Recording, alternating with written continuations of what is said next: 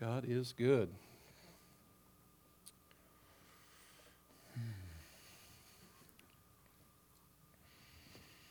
Amen.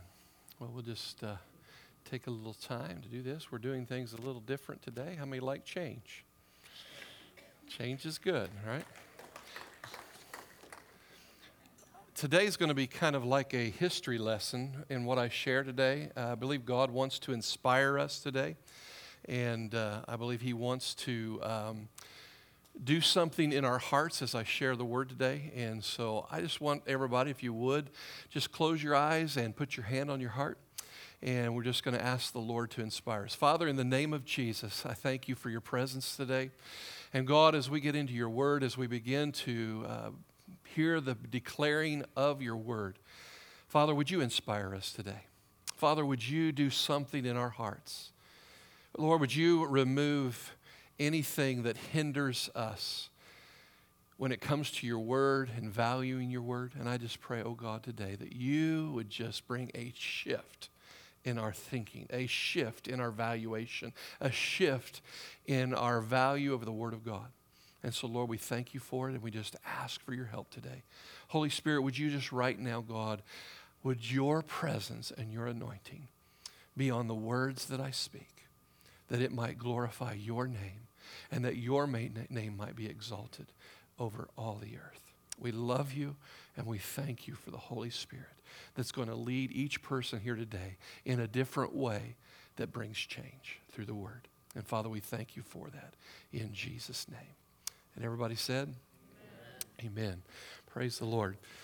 Well, today we're going to start with a scripture, and I'm going to have all of us just stand up as we read the Word today in honor of the Word. And so, Jeff, if you wouldn't mind, just go ahead and put that on. Psalms 119, we're going to put that up, and we're going to, if we don't mind, we're going to all read it together. And you can kind of go with me. I'll read slow. Your word is a lamp to my feet and a light to my path. I have taken an oath and confirmed it, that I will follow Your laws. I have suffered much. Preserve my life, O Lord, according to Your word. Accept, O Lord, the willing praise from my mouth, and teach me Your laws. Though I constantly take my life in my hands, I will not forget Your law. The wicked have set a snare for me, but I have not strayed from Your precepts. Your statutes are my heritage forever. They are the joy of my heart. My heart is set on keeping Your decrees to the very end. May God add His blessing to the reading of His word. Amen. You may be seated. This is a song, Your word is a lamp to my feet and a light to my path. And each there I highlighted the word, the law, the word, the law, the precepts, the statute.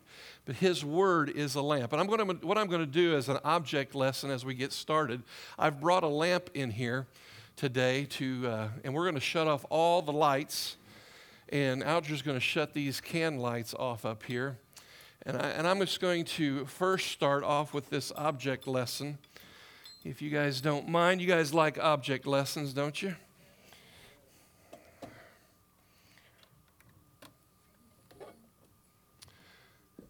Go ahead and shut those ones there too.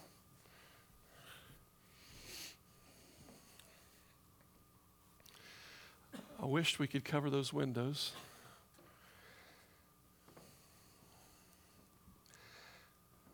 Now, up here from the platform, you guys cannot see this, but I cannot tell where that step is. My eyes have not adjusted. And when the Bible's talking about the word is a lamp to my feet, it illuminates where I step. It shows me the path so that I can see without falling. His word is a lamp. It lights my path where I am to step. Now, if I was to do this, how many know in a dark room it's hard to know where to step? And we are in a culture right now where we are in a culture of darkness. In our culture in America, the Word of God is no longer a lamp for people's feet. It's no longer a light for their path. As we're walking in darkness and we don't know the way in which we should go, and the Word of God shows us in the way we should go. Can I have an amen on that? And so the Word is to be the lamp that guides me. It is to be the lamp that shows me and directs my path. And so if we do not know the Word of God, if we don't know the Word of God, we don't know how our life should line up. So when the Word of God says, when in the Word, of course, we start with the 10 Commandments, thou shalt not kill, and thou shalt not steal, thou shalt not commit adultery. Those things are the law of the Lord, and it gives us direction. It has for our nation for many years. If I don't know what the Word of God says, that when my enemy is against me and the enemy is coming against me, and it says to love those who despitefully use you, to bless them, and to pray for your enemies, my flesh doesn't want to pray for my enemies, does it? My flesh does not want to pray for those who hurt me. Is that not true? But the Word of God says, and it gives me the light to say, Eric, love your enemies. When the Bible says things like, do not gossip and talk about others, my flesh wants to talk and gossip about others, does it not? But the Word of God gives me a lamp and how I am as a Christian to walk. It lets me see how I'm to walk because we're in a world that has no light. And you and I are walking in darkness if we're not allowing the Word of God to become a lamp to our feet and a light to our path. The Word of God is a lamp. Everybody say that. To my feet. A light to my path so I know how to walk. Amen.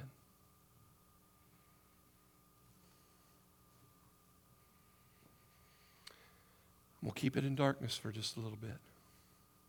Several weeks ago, I preached a message, and I asked for those who have been in the Word for at least 15 minutes every day, and very few people stood up. Do you guys remember that message? And I was talking about how we're in a season where God's trying to correct us as a church. God's trying to bring maturity to us as people. I like preaching in the dark. This is pretty cool. I know if you guys are texting.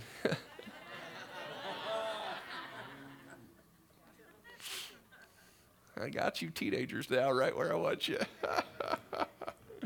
Can't play that video game in church. No, you wouldn't do that, would you? Rabbit trail. Boy, this is easy to preach, but I can't see your face. But several weeks ago when I preached the message, and I left after preaching that message, and I was talking about how are we correctable? Are we teachable? And how God uses, there's this way God uses to bring correction. He brings correction through the Word of God. He brings correction through the authority of people in authority in our lives. He brings correction to us through others and people in our lives. And then He also brings correction through divine discipline and through the circumstances of our life when things aren't going well. He uses the bad circumstances to teach us and to correct us. But I asked that question, how many have been in the Word? And very few people had been in the Word. And I left that day overwhelmed. I was grieving in my heart. I felt, and several of you sent many great messages encouraging me that was a tough message, Eric. It was painful, but it was good. And we needed it. Keep going. Keep preaching the Word of God. And though many people don't want to hear it, Eric, keep going. We're going somewhere. We need to hear it. But I was very grieved in my spirit. And I went home, and there were tears in my heart, and I was struggling so bad. Feelings of wanting to give up, feelings of God. Will the people of God hear your voice? Will they realize how important the Scriptures are? Why do we not value God, the Scripture? Why do we not value your Word? Why, God? This isn't fun, God. The Word of God is a lamp to my feet. It's a light to my path.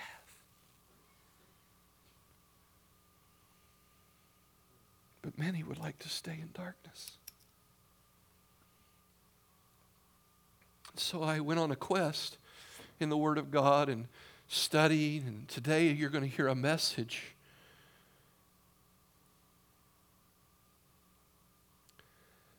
and you're really going to hear a history lesson. Because I felt like the Lord said, Eric, inspire the people. Inspire the people of the preciousness of my word. Inspire the people of what the Word of God and how it has come to people. Because what we have done is we have taken the Word of God for granted. We have treated it lightly. Does anybody say yes and amen? We could have the house lights.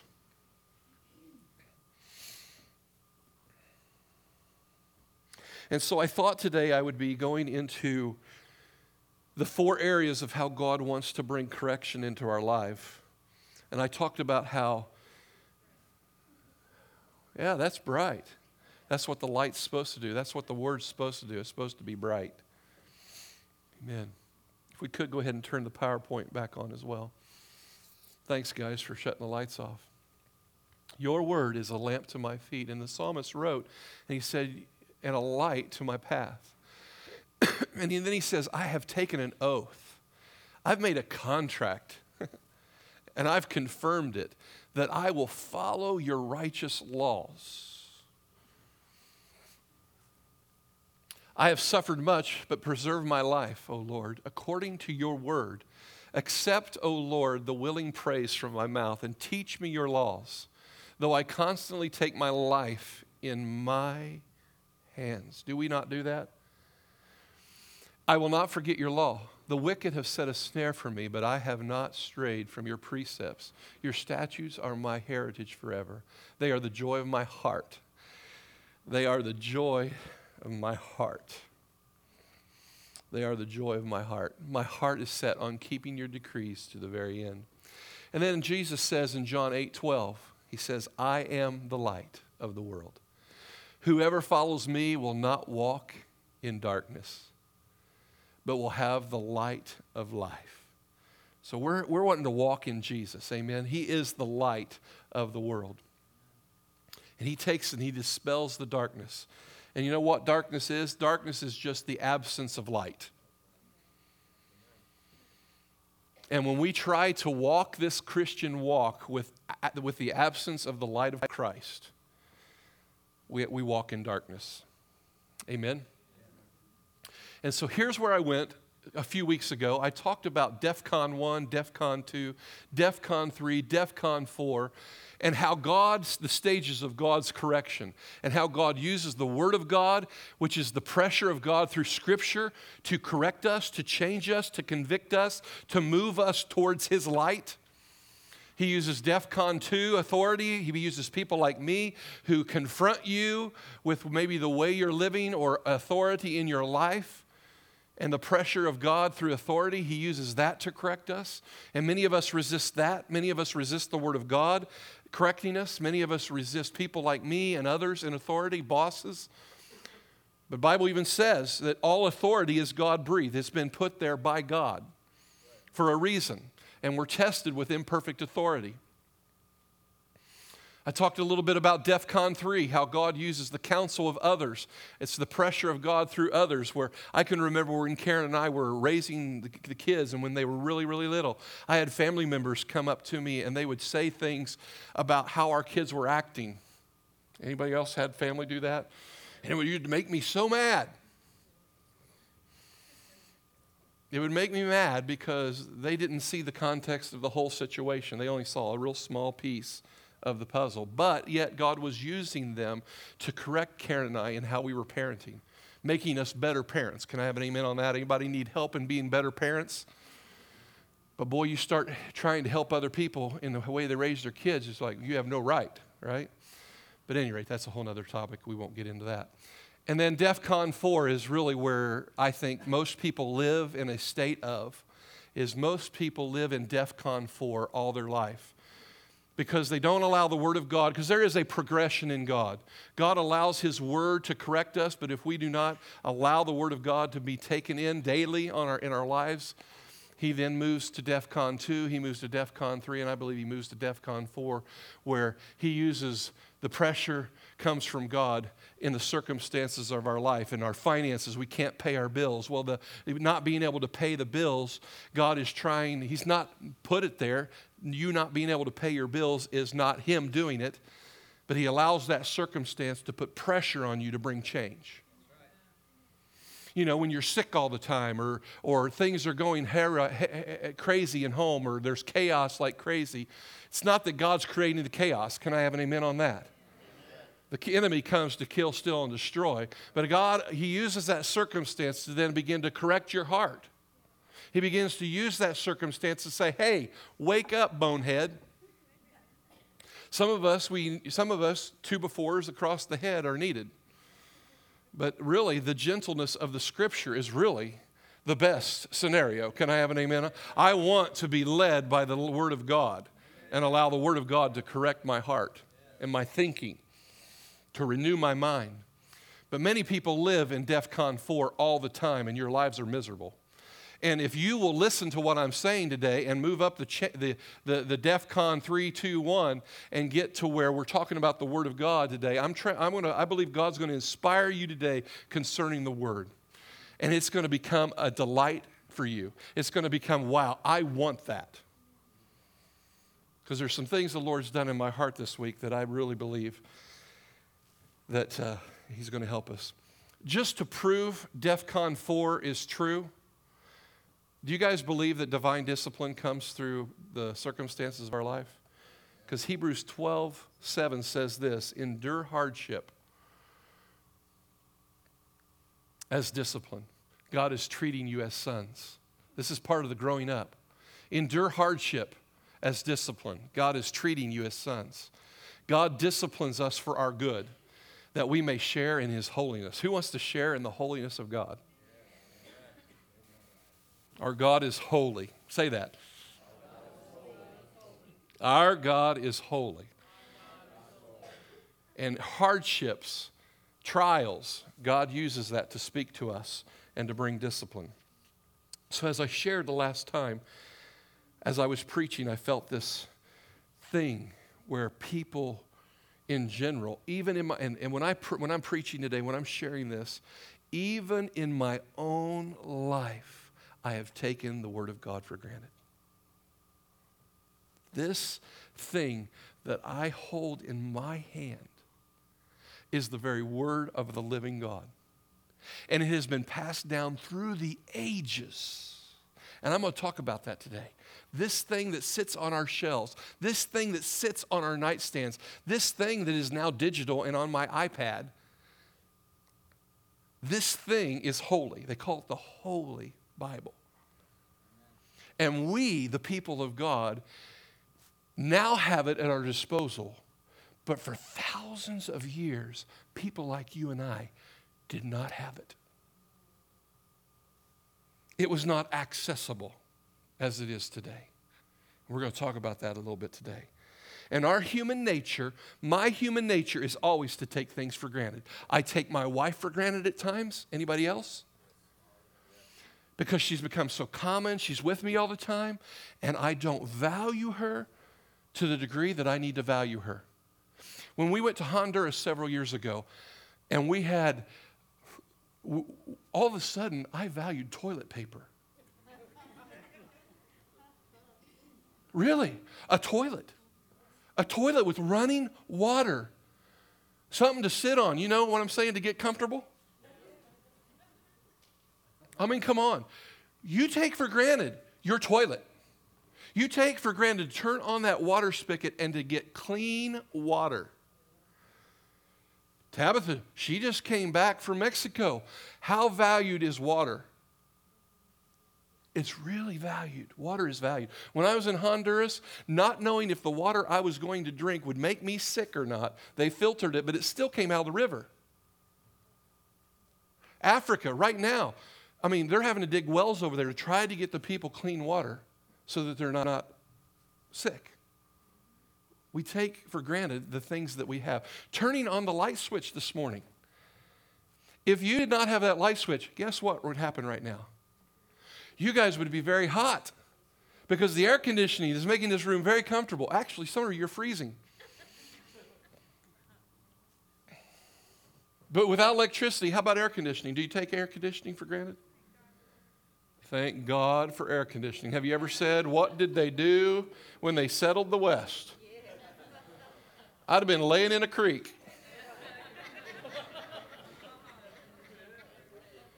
Most of you are so soft, you wouldn't have handled it. We couldn't have handled it. Because we've taken for granted, have we not? I talked with Joe. I asked him, I said, what is it that you took for granted at college? Oh, you and Mom. Relationships. I said, what else did you take for granted? He said, I love my bed. He said, that thin cot at college is just, he said, I love the bed you and Mom got me.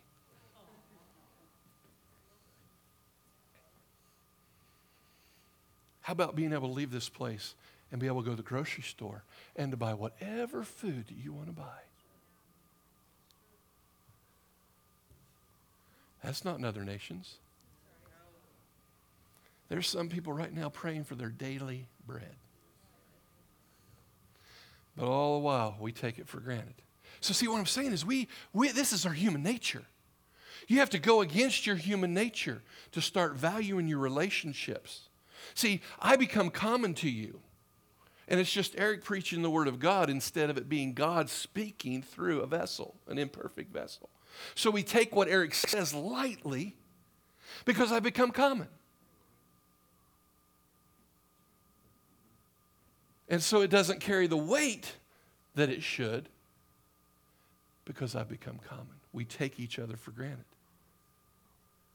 And so this is our nature. And so what we've done is we've done that with the Word of God. We've done that with the Word of God, and we've made it common. We've made it, we don't realize how special it is. We don't realize what lengths God took in order to preserve it for you. We don't realize that years ago, it was only written in Latin, and for 1,000 years, it was only in Latin. And the Roman Catholic Church forbid that it be translated in any other language.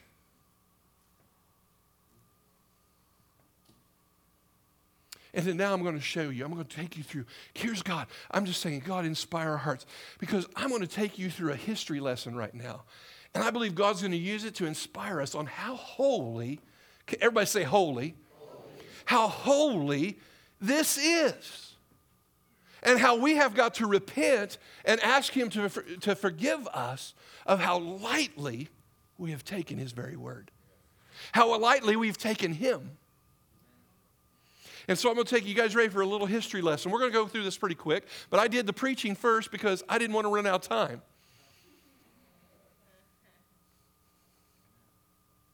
Because when you run out of time, it is no fun.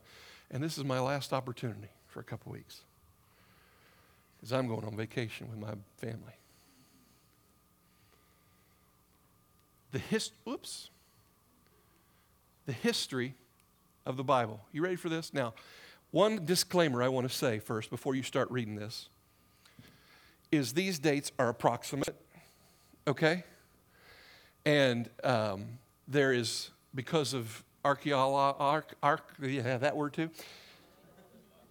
And so these dates are real close. Some of them are exact, but some of these are, like for example, this first one, the 1400 BC, is the first written word of God, which is the 10 Commandments to Moses on Mount Sinai, Mount Horeb. Okay?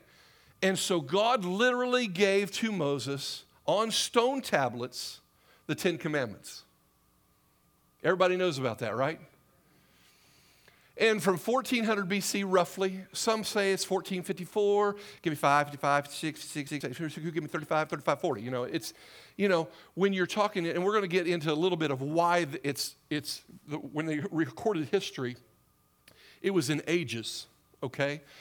Because they don't do it like we do it now. But at any rate, In 1400 BC, the first written word of God in the Ten Commandments to Moses.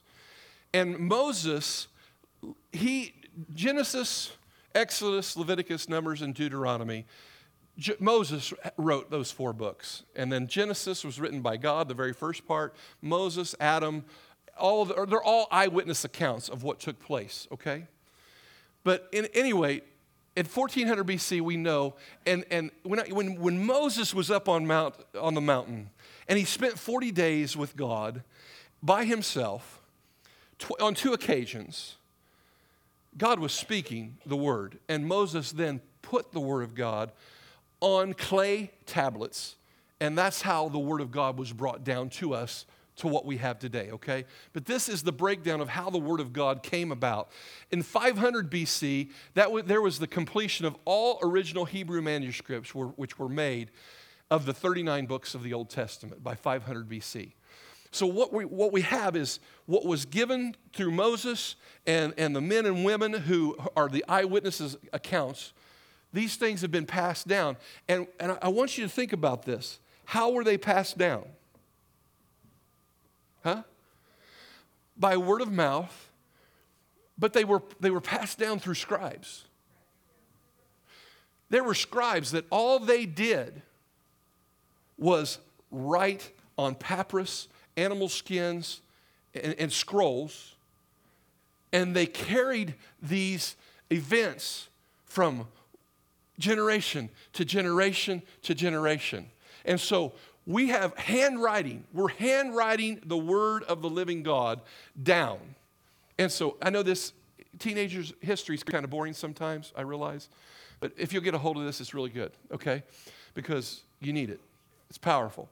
So in 500 BC, we have all of the books of the Old Testament that are now on papyrus, they're on clay, they're on some form of writing by 500 BC. By 200 BC, we have the completion of the Septuagint, the Greek manuscripts, which contain the 39 books of the Old Testament and the 14 Apocrypha books. Now, the Apocrypha books are what were in the Catholic Bible, and they have not been carried into the Protestant Bible. They don't consider them canonized, but all those books were in and written down by 200 BC. And then in the first century AD, when we have the New Testament coming to pass, we have the completion of all the original Greek manuscripts, which make up the 27 books of the New Testament. Then in 315 AD, Athanasius, the bishop of Alexandria, identifies the 27 books of the New Testament, which are today recognized as the canon of Scripture. And you can just see this progression as we go and through time. But all this time, these things that are being written down in the Old Testament, they are being passed down, and these scribes, year after year, are making more and more manuscripts of the Bible, okay, by handwriting. And then we get into 382 AD, and Jerome's Latin Vulgate manuscripts, which is where the Catholic Bible came from, produced, which contains all 80 books, the 39 Old Testaments, the 14 Apocrypha books, and the 27 New Testament. Most people have no clue. It's funny, when Joel went to college, he had to study through one of the Catholic Bibles, and he called me one day. He said, "Dad, did you know there's other books in the Bible?" And I said, "Well, yes, I do, son." He goes, "What is that?" And I said, "Well, those are books that they found. Those are transcripts of books that they found." And I said, "Those are listed in the books of the history of the Jewish nation." And I said, and most scholars have taken them out of the canonization, which is what they classify as the Word of God. And they're good wisdom, they're good teachings, but they haven't put them in the canonization of the Bible and what we have today. So that's a long story, making it quicker. And so anyway, those have been passed down. And now after 500 AD, 500 years after the birth of Christ, the scriptures have been translated in over 500 languages. In 600 AD, Latin was the only language allowed for scripture by the Catholic Church. And so from 600, then we go to the Anglo-Saxon, the early roots of our English language, what we speak. That's when they started they started transposing it into the English language in 995 AD. And so then we're going to go a little further. And then in 1384, Wycliffe is the first, and if any of you guys have any Bible books, you always see Wycliffe. He's always referenced. Wycliffe is always referenced when you're studying the Bible. Wycliffe is the first person to produce a handwritten manuscript copy of the complete Bible. All 66 books and even the 14 Apocrypha books. So Wycliffe is the first one who put it all down in writing by hand. And it was done in 1384. That's amazing to me. Now, how long do you think that would take to do in writing?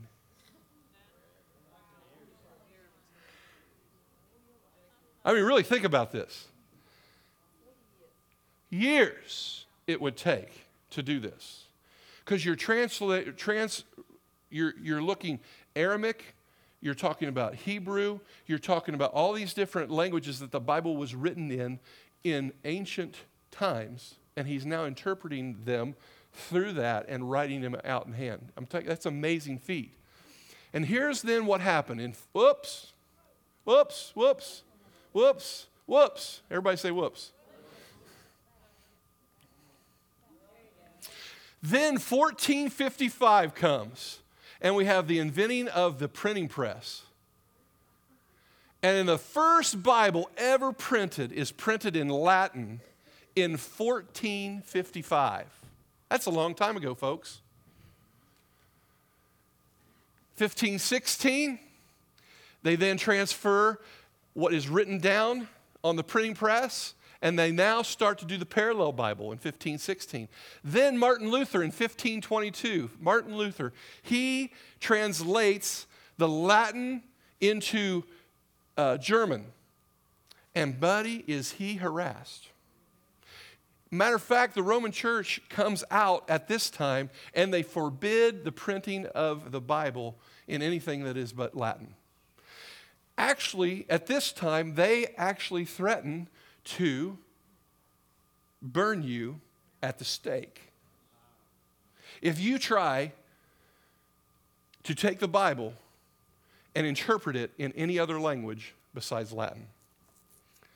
Many men lost their lives transferring the Word of God into your language.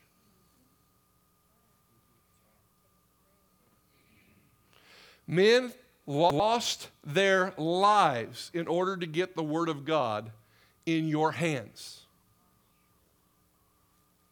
Matter of fact, the guy that studied under Wycliffe passed away, and he kept printing manuscripts of the Bible, and they literally burned him at the stake. And you know what they used as kindling? Wycliffe's translation of the Bible. They tore the pages that he had handwritten, and they started the fire with the Bible. Matter of fact, the Bible is so dishonored in our nation. In jail, they use the Bible because it's so thin to roll cigarettes, and they smoke it in prison. The Bible's not honored in our land. Martin Luther, we know about him a little bit in history. He's the one that nailed the 99 Thesis on the Catholic Church door. Because they were taking some of the word, and he found out through the translation as he began to read the word and that they were not obeying the word of God, and that there were some issues in the church of paying for indulgences, where they would pay the church to forgive them for their indulgences. So Michelle would come and pay me money to forgive her of her sin. And Martin Luther said this should not be. And a reformation began to happen in the house of God. Praise the Lord. Can I have an amen on that? Another history lesson. But at any rate, and then in 1526, William Tyndale's New Testament, the first New Testament printed in the English language. The first printed in the English language, 1526. Guys, that's not that long ago. I mean, we're in 2000. That's 500 years ago. A little less than 500 years ago. Okay. That's Tyndale. Then the Coverdale Bible came out, the first complete Bible printed in the English language. And so One's English, and then we're going to keep, and the King James came finally in 1611. And originally it was in all 80 books. The Apocrypha officially was removed in 1855, leaving only 66 books in the Bible. Interesting. I'm going quick now. The history of the Bible. 1885, the English Revised Version came out. This is the first major English revision of the King James Version. Then in 1901, the American Standard Version. And now we have how many versions of the Bible? Man, you can get them in, Living Bible, American NIV. NIV wasn't until 1973. The 1982. Everybody liked that, huh? How many use the NIV? You must use the NIV. Okay, it wasn't until 1982 that the New King James Version came out. And what is it? This is men's attempt to make the Word of God more understandable for you and I so that it can be a lamp to our feet and a light to our path. I hope I'm not boring you with history. Now, here are two of the major discoveries. Now, we're talking about the Word, and what we're going to get in, this is where I really had fun in my study. In 1890, archaeologists found 10,000 biblical manuscripts in an old synagogue in Cairo, Egypt. 1890. But in 1947, that's probably the biggest one. The Dead Sea Scrolls were found in the Qumran caves. And in the Dead Sea Scrolls, that's a picture of it right there. That cave right there had most of what I'm getting ready to show you. And here's how this cave was. Now, this isn't the first cave. This is cave number 4. This cave was not found first. The first cave, guess how it was found? A little boy lost his goat. And he was looking for his goat. And he went in this cave to find his goat. And he found clay jars.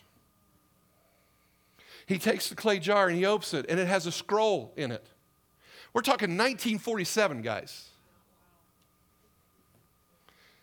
And so all these archaeologists catch wind of it, and they start looking in the Dead Sea. Now, the Dead Sea, if this is Israel and the Mediterranean's over here, the Dead Sea's over here. And on the northwest corner, get my bearings, on the northwest corner of the Dead Sea, which is the Judean desert.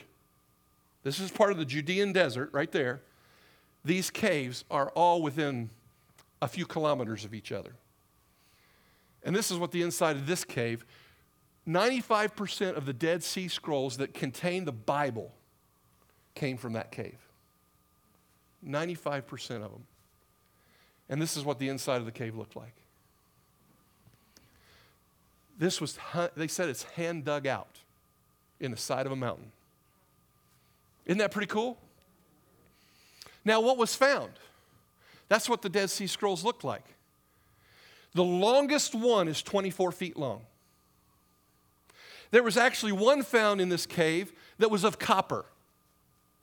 And they had hand indented in Hebrew as they transcribed the Bible from generation to generation to generation to generation. As they kept writing it by hand and passing it out to the teachers of the law, they would make more copies and pass it out so that the Word of God could be taught to the commoner. Are you guys getting this? How the shortage of the Word of God would have been when you have to write it by hand. And they wrote it by hand, the Dead Sea Scrolls. That's just one of them. Isn't that cool? This is what was found in 11 Qumran caves. 39 copies of the Psalms, 33 copies of Deuteronomy, 1 copy of Enoch, which is an Apocrypha book, 24 copies of Genesis, 22 copies of Isaiah, 21 copies of Jubilees, which is an Apocrypha book, 18 copies of Exodus, Leviticus, Numbers, the minor prophets, Daniel, Jeremiah, Ezekiel, Job, 1st and 2nd Samuel. Look at it, guys. Copies were put there so that it would be saved. Why? Because there was war in the land. The first and the second temple had been destroyed. They had to secure the Word of God so that it would be passed down to generations. And they hid them because they wanted the Word of God to be preserved for you and I. They wanted the people to know the heritage of God, Jehovah. The Dead Sea Scrolls contain parts of all the books in the Old Testament except the book of Esther. And they believe that the reason Esther was not in there is they probably believed that the Qumran people didn't believe that a woman should be in leadership. That's their guess because of their traditions. But they had preserved all the books of the Bible in some form. Does that excite anybody? I hope it does. It really jacks me up. Those manuscripts that they found in the Dead Sea have been dated to various ranges from 408 BC to 50 BC. The radiocarbon dating, which they realize is not quite accurate, but they said around 33 BC, plus or minus 200 years. The handwriting experts, as they diagnose and they look at it, they say anywhere from 225 to 50 BC. But basically, the range is many years before Christ. Can I have an amen on that? Preserved. Now, the beautiful thing of the cave in the Dead Sea Scrolls is there's no humidity. And these were preserved very, very well. And actually, there's exhibits where you can go see the Dead Sea Scrolls. This is proof of the living God. And what's really wild is the accuracy between what was found in these caves to what you're reading today is exactly the same.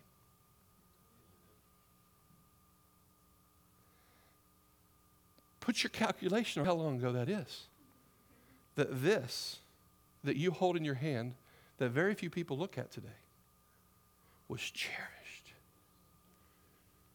Was cherished so much that it was hidden in times of war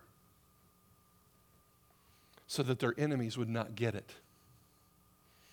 So when Babylon and Philistines, when all they came to attack the children of God, they hid them for us. Now, this isn't a very good picture, I realize, but this is a Jewish scribe. And they would have these long tables, and they would put the papyrus or they would put the scroll, and they would begin to write the Word of God. This is how it took place for us, guys. I want you to realize how important this is. How did these manuscripts of God's Word get passed down? That's how they got passed down. By hand. Whoops. Here's what I want you to know about a scribe. The scribe was a person who was highly educated in the arts and writing that documented by hand sacred writings, historical records, business and judicial writings. Much of what is known about ancient Egypt and Israel is due to the scribe's activities, who documented the stories and the eyewitness accounts of history of their day. Now, so that you understand why this is accurate today compared to what they found in 1947, here's what the scribe had to go through when they transcribed the Word of God. They could only use clean animal skins, both to write on and to bind the manuscripts. So they couldn't use a pig. A pig is an unclean animal in the Jewish law. Each column of writing could have no less than 48 and no more than 60 lines. The ink must be black and of special recipe. They must say each word aloud while they were writing. They had to, as a scribe, say the word as they wrote it. Remember what the guy just saw in the video talking about journaling? Okay, that's another message. Here's what I think is really cool. They must wipe the pen and wash their bodies before writing the most holy name of God, Yah. Every time they wrote it, they had to wash their hands and their body. Then they would write the word Yah and clean their bodies, and they would continue to go. There must be a review within 30 days. And if as many as 3 pages required corrections, the entire manuscript had to be redone. So, you want to talk about tedious work. You talk about a Tom Preble detail-oriented gift. Tom would have been a great scribe because of his attention to detail. And so would Gary Tower. Yes, Gary would be a great one because it would be perfect. Because it required it to be perfect. That's why the accuracy of what you hold in your hands is so valid. The letters, the words, and paragraphs had to be counted. And the document became invalid if two letters touched each other. The middle paragraph, word and letter, must correspond to those of the original document. The documents could be stored only in sacred places like synagogues. As no document containing God's word could be destroyed, they were stored or buried. Now, the scribes in Jeremiah 8:8 speaks of the scribes. It says, and talks about the pen of the scribes. In Esther 8:9 it says, the king's scribes were called, and it was written according to all that Mordecai commanded unto the Jews. So when Mordecai gave his decree through the king of saving the Jewish people, it was recorded by the scribes. Just like the children of Israel were going to be slaughtered was given by decree. It would have been the scribe who would have written the decree of the king down. And so a scribe had a lot of authority. They were looked up highly because they were well educated and because they were giving forth the word. And because a scribe could write, he could also keep financial records, and he would also be used in that capacity many times. Some scribes gained authority even beyond that of simply copying documents because they were often considered wise by reason of their learning. The scribes of the New Testament, they were a special group among the Jewish leaders. They're different than the scribes of the Old Testament. The New Testament scribes, they were leaders whose primary duties were to study the law of Moses and to teach it to the people, and even to help settle disputes involving questions of the law. And so one of the references in the New Testament is to Ezra, how Ezra was a ready scribe. And so the scribes are talked about in the Old Testament and in the New Testament, and it's pretty neat. But Ezra received his titles because he had prepared his heart to seek the law of the Lord and to do it and to teach Israel the statutes and the judgments of the God. And so that's just a little bit of history. You guys like that history?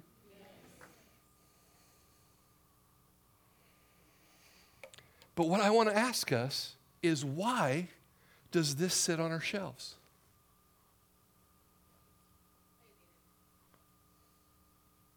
Why is this taken for granted?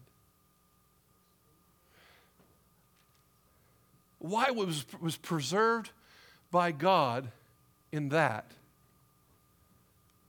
and that now becomes something that is not enjoyed?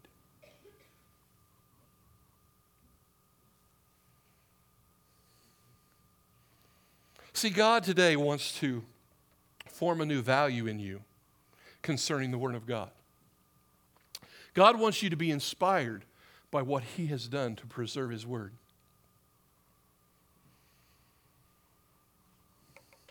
Because we've taken it for granted and we have treated it lightly. And so when I was studying and I was asking the Lord, God, you're going to have to inspire people. I can't. But our human nature is to take things for granted.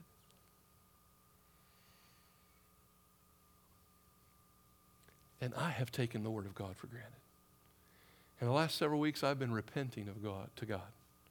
I've been asking Him to forgive me. That's why I asked you today to stand up when we read the Word of God.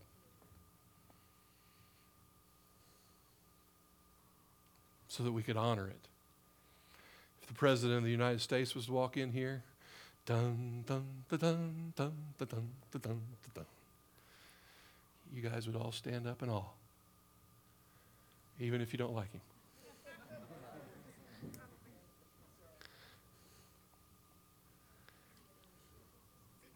Every time the old British boys come to America, those British boys can get in a helicopter and make it look really good.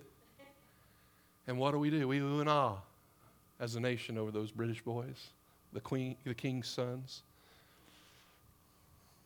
Harry and what's his name? William. See, I don't even know their names. Can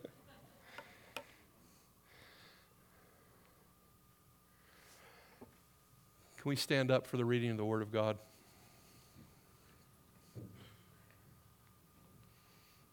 If we could have the worship team go ahead and come on up.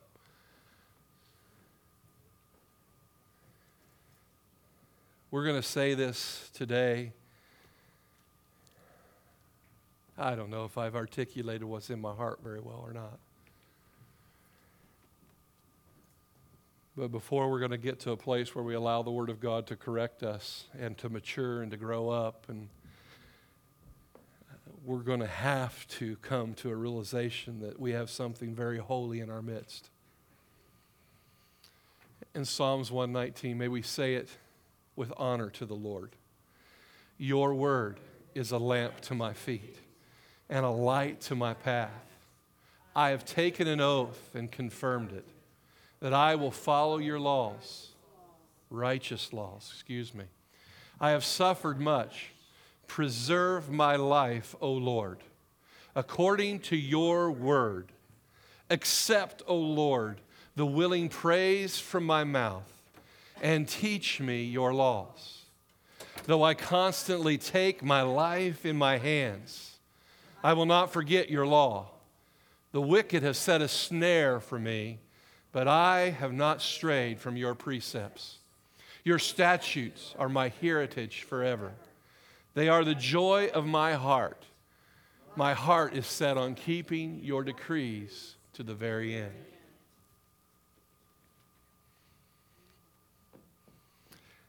That was a prayer. And this prayer should be of ours. I have taken an oath, O God, and I've confirmed it. I will follow your righteous laws. I have suffered much, O Lord, but according to your word, accept, O Lord, the willing praise. And we're going to praise him right now with our mouth. This prayer was, Lord, teach me your laws. Teach me, show me. Your word is going to be constantly on my heart. The homework that I gave you several weeks ago was Proverbs chapter 2. And I'm going to read that as we're standing, as we prepare our hearts to worship the Lord. I'm just so thankful that he preserved his word for us, aren't you? In Proverbs chapter 2, this was your homework. You were to take it home, and several people have been praying this passage, asking the Lord to get it deep inside them.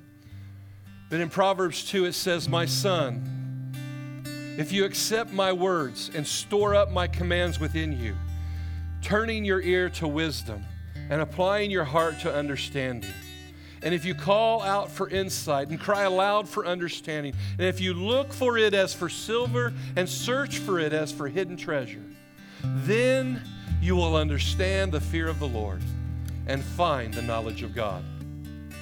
For the Lord gives wisdom, and from his mouth come knowledge and understanding. He holds victory in store for the upright. He is a shield to those whose walk is blameless. For he guards the course of the just, and he protects the way of his faithful ones. Then you will understand what is right and just and fair, every good path. For wisdom will enter your heart, and knowledge will be pleasant to you. Knowledge will be pleasant to your soul.